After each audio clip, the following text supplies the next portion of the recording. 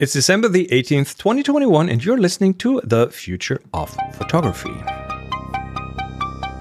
The Future of Photography.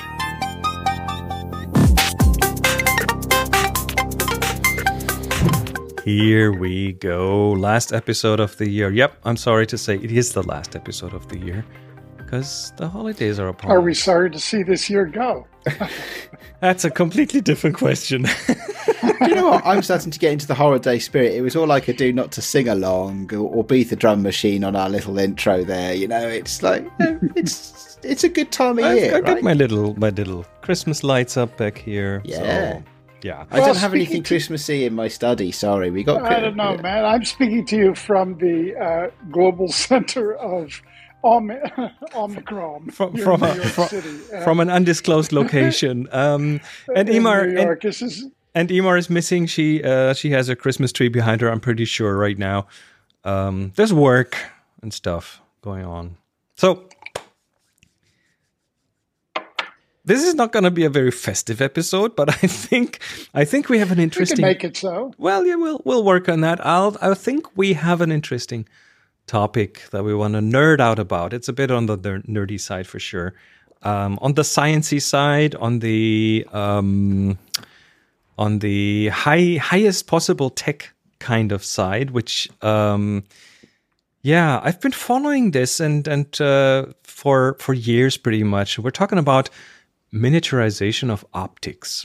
We're talking about what they call meta lenses. And we've talked about this here before. You might remember them kind of flat lenses that instead of being glass that is curved in some way, they put little nano size posts on it, pretty much like little cylinders on it that act like antennas for light, for the wavelengths of light, and they bend it and do stuff with it. And so far when I looked at this kind of a development, I mean, of course, wishing for flatter lenses because lenses are heavy, so you better have you could improve something there. And the problem was always that they had one wavelength, like infrared. They got it to work in some useless, for us photographically, kind of useless wavelength. And here's a paper that just recently came out that completely changes everything. It's in Nature. And it's not just flat optics, it's nano optics. We're talking about cameras that are, well, this is very, very nerdy. So we'll put the link in the show notes. You can read along if that interests you. But we're talking about cameras the size of grains of salt, including the sensor very and easy the to lens. Lose. Very easy to So lose. here, if you happen to be watching this on our video channel, there's a figure in the paper that shows us, okay, what are we looking at here? The right top, that's a fruit bowl of sorts with bananas and apples on it. That's the ground truth. That is the photo. That's what your smartphone would take if it took a photo.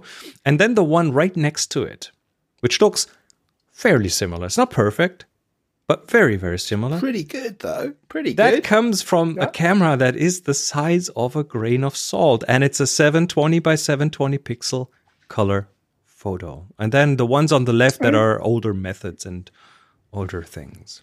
Isn't that wild? This is pretty dazzling. Has anybody made an array of these lenses to up the stitching of these? I think we're looking at lab scale.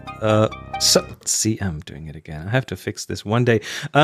This is lab scale. I don't think they have really glued more than a couple of them together. I guess. I don't know.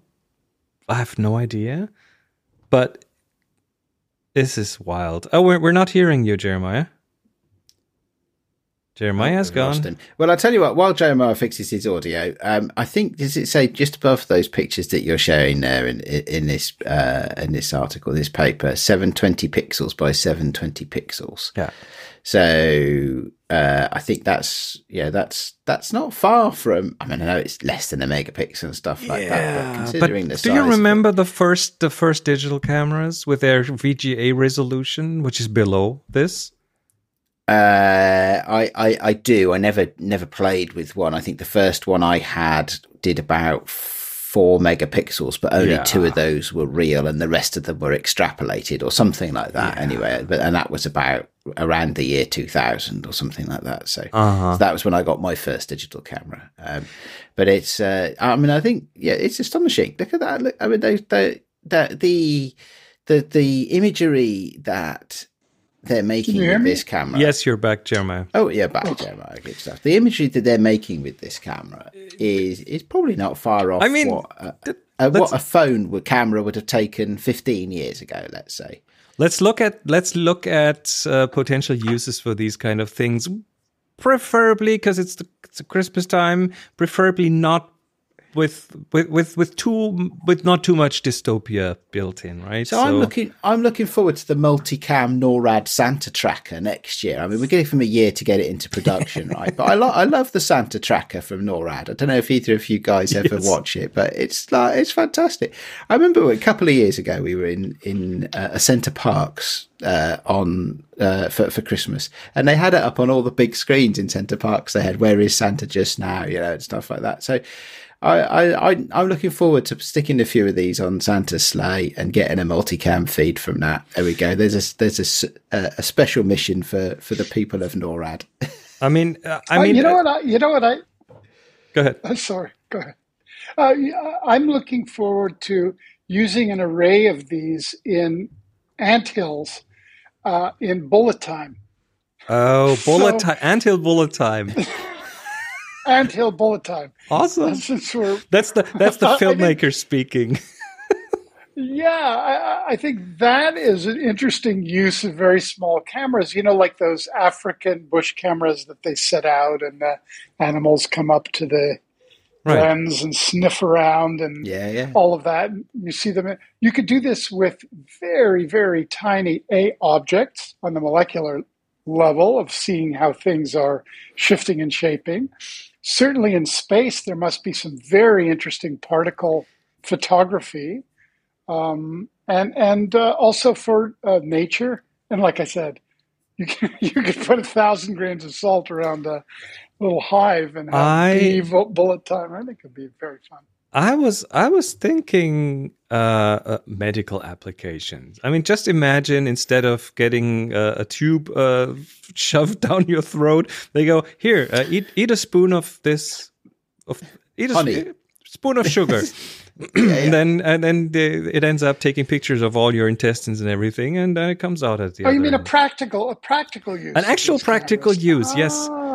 Now, I don't think these size cameras will. That does not include any transmission equipment, so we're probably still looking at some additional bulk there. But just imagine, You mean like the USB cable? Yeah, that would be a bit uncomfortable, I guess. But instead of having a camera bag, you will then have a camera shaker, because. Yeah, I was thinking this doesn't bode well for the future of the camera bag industry, does it? Or camera straps. The camera straps. Well, try to attach one of those to a tripod. That would be difficult. There's all sorts of fun things. But Chris, I think you hit something. The not only swallow but surgically implant these cameras, as long as they're transmissible, to see the growth or shrinkage of tumors without subjugating a little surveillance, visual tumor surveillance built in and stuff. Yeah. Mm-hmm. Definitely could be good for sports as well, right? So you could have concussion protocols. You could have cameras embedded into the balls and the bats and the other equipment. Because you see, you know how they do with the tennis these days, and they have it's all of these cameras all around, and they have the systems that can plot the 3D or cricket. I'm guessing neither of you watch cricket, but they really. do the. They do the same thing. If you see, do you know what I mean for the tennis though? They do on the major tennis championships these days, where a point is called and it's contentious, and they don't know whether it was in or out, and they can plot through space the flight of the tennis ball in 3D. Just show put exactly some of those how cameras inside the ball, and exactly, and exactly, and the bat as well. You know, let's go for baseball, right? You know what? I'll move away from cricket, but for baseball, you could put a camera in the bat, a camera in the ball. You'd be great. Sure, and then make people nauseous when they're watching the footage. Yeah, okay. Here's a question for you, Chris. In the paper that you read, is it possible to embed these in sheets of panes of glass that are so small they don't really affect the transmission much of light through, so that shop windows can basically be recording people's faces? Yeah, we're getting closer to the utopian, to the dystopian side. This is Blade Runner and Minority Report all rolled into one at this point, isn't it? Yeah. As long as it's used for good. Yeah. But I mean, I'm quite serious. There would be a very, very interesting approach to, I don't know, even mirrors, interactive, just on advertising, lots of things that can be very, very interesting, especially if you're recording through the lenses and projecting that very image through the glass. In other words, I'm talking about an art project or an advertising project or interactive project, right, that uses both an invisible camera that's projected into reality. So if you look in one direction, you'll see nothing. If you look in another, you'll see an image. And in a way, that could be good for gaming. It could be good for eyeglasses. For example, eyeglasses, sharpening. Contact lenses. You can integrate that into a contact lens. Yeah. Sure. How about DJI?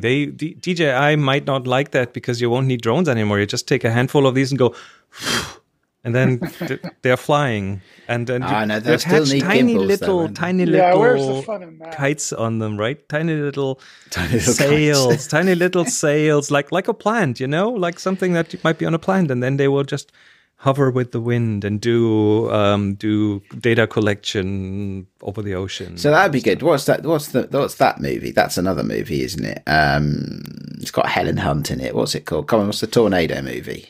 Oh, Twister. Yeah. Twister. Yeah, it's the movie. That was a good movie. I mean, it reminds me of the rubber ducks. Have you heard of the rubber ducks? That's years and years ago. There was this big container ship coming from China to Europe, and they capsized, or before they capsized, they had to throw a whole bunch of containers overboard, and one of them contained tens and tens of thousands of orange, yellow rubber ducks, and they ended up in the ocean, and they ended up swimming, and scientists have been using them ever since to track ocean currents and these kind of things. So they found them all over the world. Yeah, exactly, and they could really trace back where they came from because they knew exactly where that container was dumped into the water. Even rubber ducks migrate. Is that what you're saying? Yes, they do. That's what we're saying, yes, they do. So you could, definitely, you could use tiny cameras, that sort of thing. Because it's all the things. It's like the things I'm thinking of, all the things you'd like to take photographs of, like wildlife and sport and stuff like that. You could put the camera on the wildlife or on the ball and the bat and other things like that. And with that size camera, cool. you could attach a camera to a spider, to an ant, to whatever you want, because that wouldn't really bother them at that size. Of course, you will still need recording equipment, all that stuff, but that's just a matter of time. So and also undersea cables, all of these things integrating optical cameras or nano cameras into the construction of optic fiber. We are getting just for closer. Breakage. We're getting closer to photographic archaeology, where you have like a visual record of everything, every time, everywhere. We are going in that direction. The world is becoming completely digitized, and I think that understanding the digitization of basically everything in an exponential way, whether it's robotics, work, financing, all of that. The only thing we're not really good at is taking carbon out of the atmosphere. Right. Not yet. We're working on that. The interesting thing, by the way, from a technical point of view, is that the lens is not projecting a picture onto the sensor as you would expect it to be. It's not like replacing the lens, but the combination of that lens or meta lens with the sensor and machine learning is how this works. So they have a machine learning thing in the back end that pretty much turns whatever garbled thing comes into an actual picture. And that's computational photography at its finest. So that's interesting. Does that mean it's making it up then? Well, the result looks fairly similar to the original. So is it made up? I mean, that's a good question. There's a few examples here. Here's a chameleon. Here's a blue flower. Wait a second. Doesn't that mean that all photography is made up? Oh, we're going there again. Well, I don't know. In other words, what's the difference between? So that's a good question. That is a good question, Jeremiah. I think probably what I would say is that if you have a straight processing without any machine learning, you're effectively, yes, you are baking in what it looks like, but because you don't have that flexibility, you need to bake it in to be, broadly speaking, as realistic as possible. Otherwise, you wouldn't sell any product. You wouldn't say, well, okay, but maybe, I mean, people talk about the way lenses render and how color science works in cameras and stuff like that. So yes, there is all of that, but that's going to be consistent, isn't it? It's going to be the same thing every time. And if somebody's strayed too far away from an acceptable output in making a product, they wouldn't sell any of that product. Well, two things I'm going to say about that. Number one, black and white photography. Yeah. The only reason that we look at a black and white photograph and understand it as a representation of a real moment is because we are trained and used to it. There's nothing about it. A still image caught in time with no color is something that is very divorced from our reality. So that's right. But number two, more important, everybody sees differently. The way our eyes are not cameras. Our brains interpret the light going through them, hitting our optic nerve, back to the brain, assessing what it looks like. I mean, we could be in the Matrix. We don't know what's real. We know what we are used to. We know if we run hard into a wall, it will probably hurt. But what if you bought a camera? But what if you bought a camera, okay, and you used it for 6 months, and the way it interpreted images 6 months down the road was significantly different? The output you got when you made a shot was significantly different from what you did when you bought it. Or you got a firmware upgrade, and that then created a step change. That's feasible today because sometimes you get firmware upgrades for Fuji cameras that give you a new film simulation. So that happens already. But what if it just learned on its own? And what if you bought two cameras and you used them for different things and they learned different patterns, and they started? You could then in 6 months' time take the same shot with both cameras and get two different results. That's very well possible. So, yes. let me tell you a story because the way we are looking at pictures is we are using a neural network. This is the thing in our brains. Here's a story that goes back probably 30 years. I had issues concentrating, and the reason was because my eyes wanted to go cross-eyed, but I didn't let them. Right, I was exerting force, and that made it hard for me. It used a significant amount of force, and the only way to fix that was to do an operation to shorten some of the muscles around the eye and pretty much straighten out the eyes. But in order to go there, they had to first relax the whole mechanism. How do you relax eyes that have been pulling on those muscles for 20 years? You put prism glasses on them. So those were glasses that would allow me to look into the glasses cross-eyed and look out straight in the front, right? So they would bend the light path. Now, if you're a photographer, you will know what happens if you look through a prism. It will upside down and back to front. No, not that. It's just a bit of a bending of the light. But what it did is it created chromatic aberrations, right? So every contrast boundary had a red and a blue fringe, right? So and those were quite pronounced. I had to wear these glasses for about half a year, so that was a lengthy process. Wow. And I saw these chromatic aberrations every day. I put those things on, and after I'd put these glasses on first thing in the morning, took them off last thing at night. And at one point, roughly 4 weeks in, those chromatic aberrations were gone overnight. They disappeared. Yeah, your brain filtered them out. Well, it didn't filter them out. Well, it did filter them out. It inverted them and added them back to the picture, because when I took those glasses off after that, I saw inverted chromatic aberrations. My brain was doing that work. It had learned. It had adapted the neural network to do that. And then at the end, again, when everything was relaxed, they did the operation and everything was fine. But having been through that myself, I mean, you read or hear about these experiments of people wearing glasses that put everything upside down, and then at one point the brain turns them around, and it's like, yeah, sure. But at the moment you go through that yourself, your brain actively modifies what you see. You notice how supple that whole thing up there is and how adaptive it is.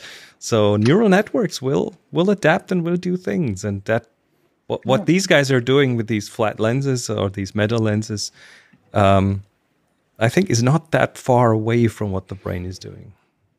I think it's really interesting. I think we have talked several times, though, on this podcast about the danger of training your learning capable machine in the wrong way, or even with data sets that have unconscious bias in them. There's always that possibility when you employ machine learning. Absolutely.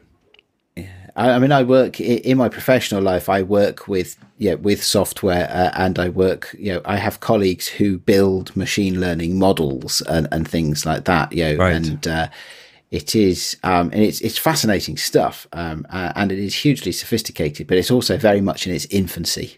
Oh yes, and there's a long way to go. Having said that, actually, if you're gonna teach a grain of salt to form an image, I suppose how else are you going to do it?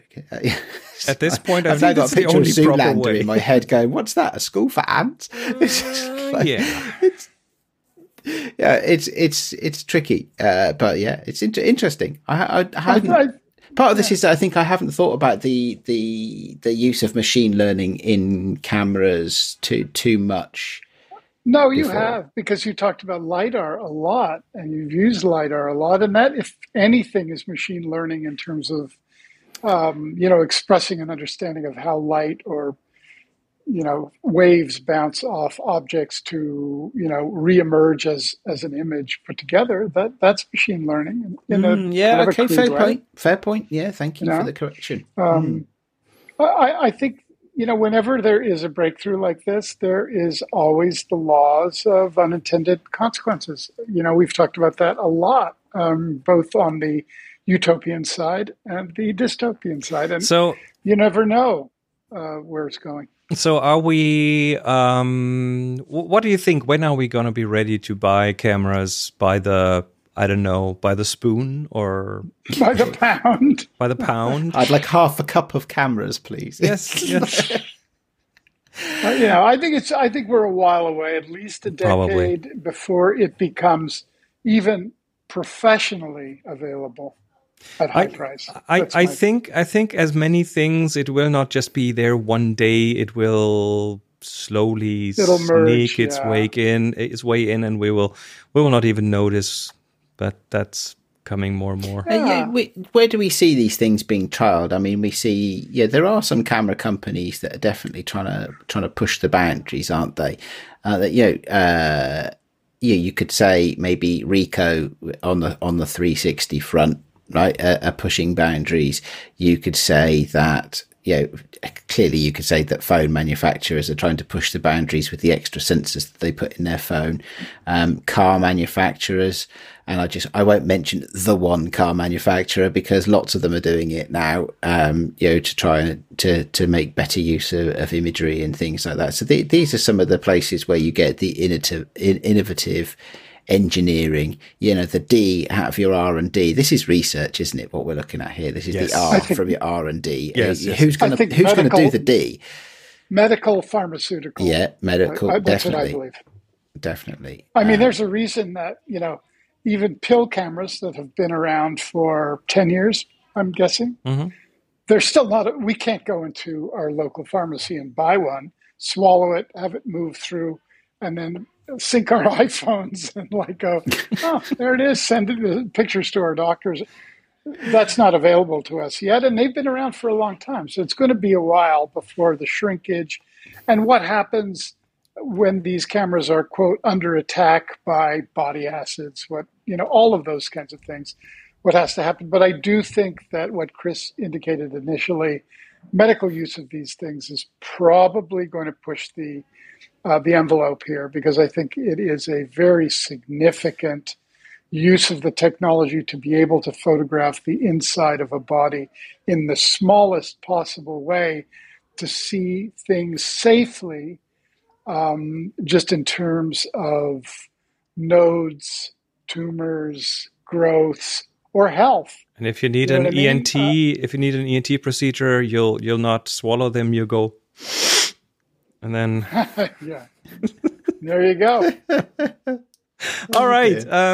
How about that? So let's move on to our picks of the week. Jeremiah, you got a new action camera. I do. I have a new camera. It was kind of inspired by some of the special effects stuff that we are doing on the show I'm working on. And used to be that when you would do plates and multiple effects stuff, without going into the weeds, they would photograph a silver ball and a gray ball to kind of assess the color temperature, and the silver ball to indicate all of the reflected light in as much area as possible. Now they are using these cameras, so I got to play with one on the set. I was very impressed, and so I bought it. I'm still learning. So that's the Insta360 ONE X2, which is a 360 degree camera that levels out and does all the cool stuff. Yeah. Now, there's one thing that they don't really mention in the in all of the kind of information on the site. I found trying to get a PDF manual is almost impossible. Could not find a manual that went through everything. You have to go and it tells you one thing, a little video on basics, a little video on the menus, etc. This camera with the right accessories, and I bought the whole accessory pack, which includes a lens cover, important, they're easily scratched, but a selfie pole that you see running around, which the software eliminates. But also attached to that is a little handle, which acts as a small tripod if you need it, that enables you to do bullet time. So you're attached to camera. Is that the thing where you swing it around? That's right. And it stitches it all together. And that's really what sold me on this. So it's not like the real bullet time where you'd have a whole bunch of cameras firing at the same time, but it is doing high speed recording while you swing it around, which is very, very similar looking. And every shot is 360, and then it's stitched together, and you can adjust the frame rate, how many pictures in all of this. Again, I have the gear. I was going to play with it this week, but I'm not. But I do have the camera with me to learn. So I'm very impressed with this, and the resolution is really, really good.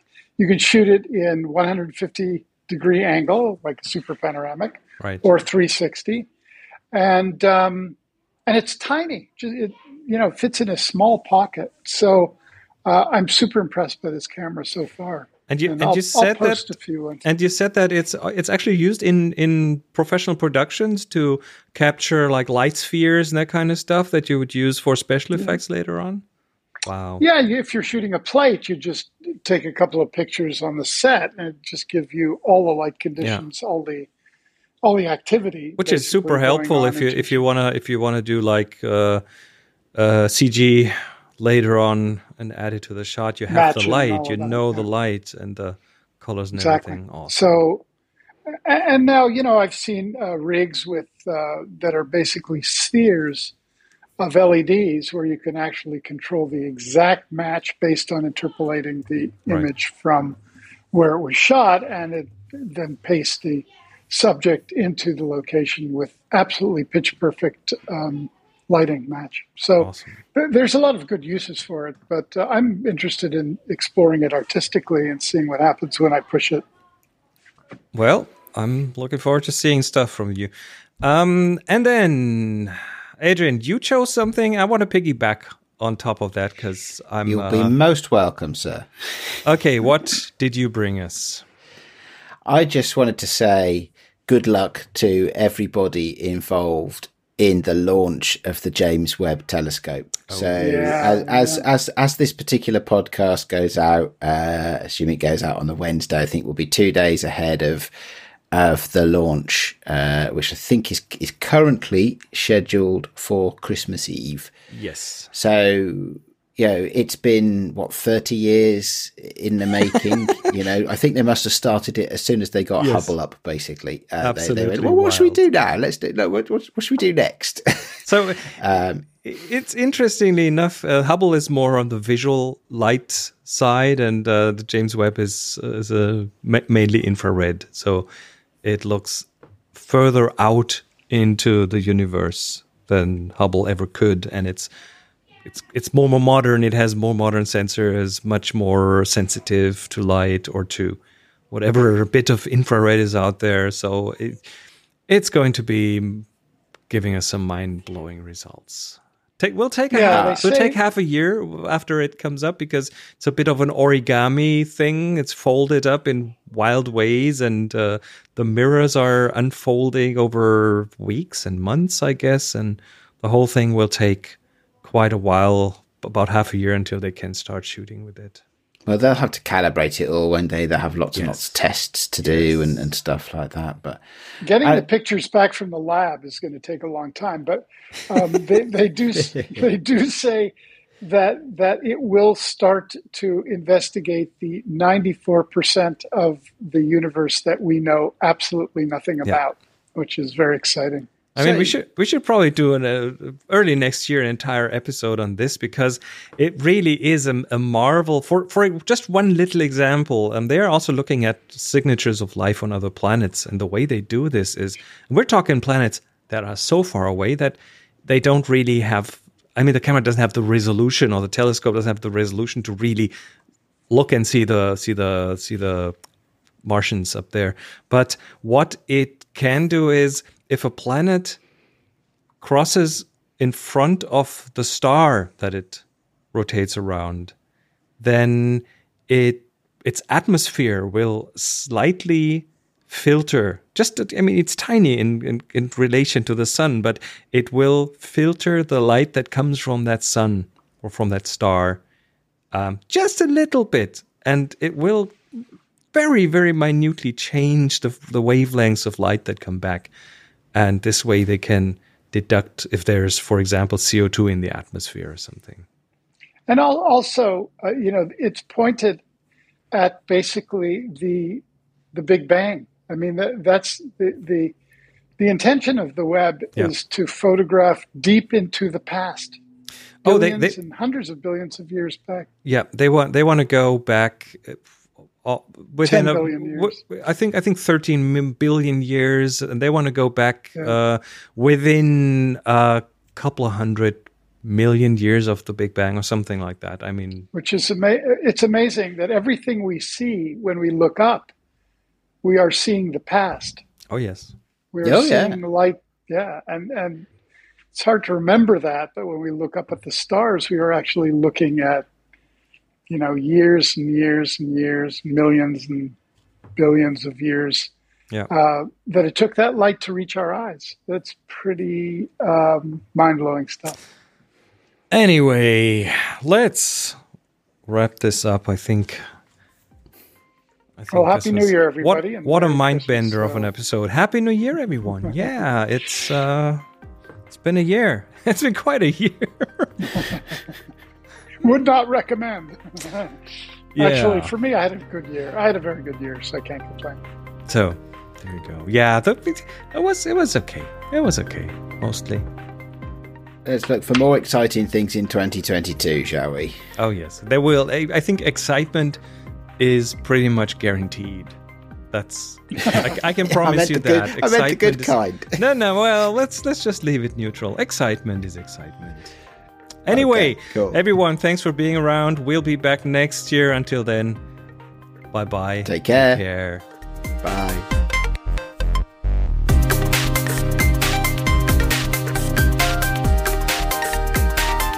You've been listening to The Future of Photography.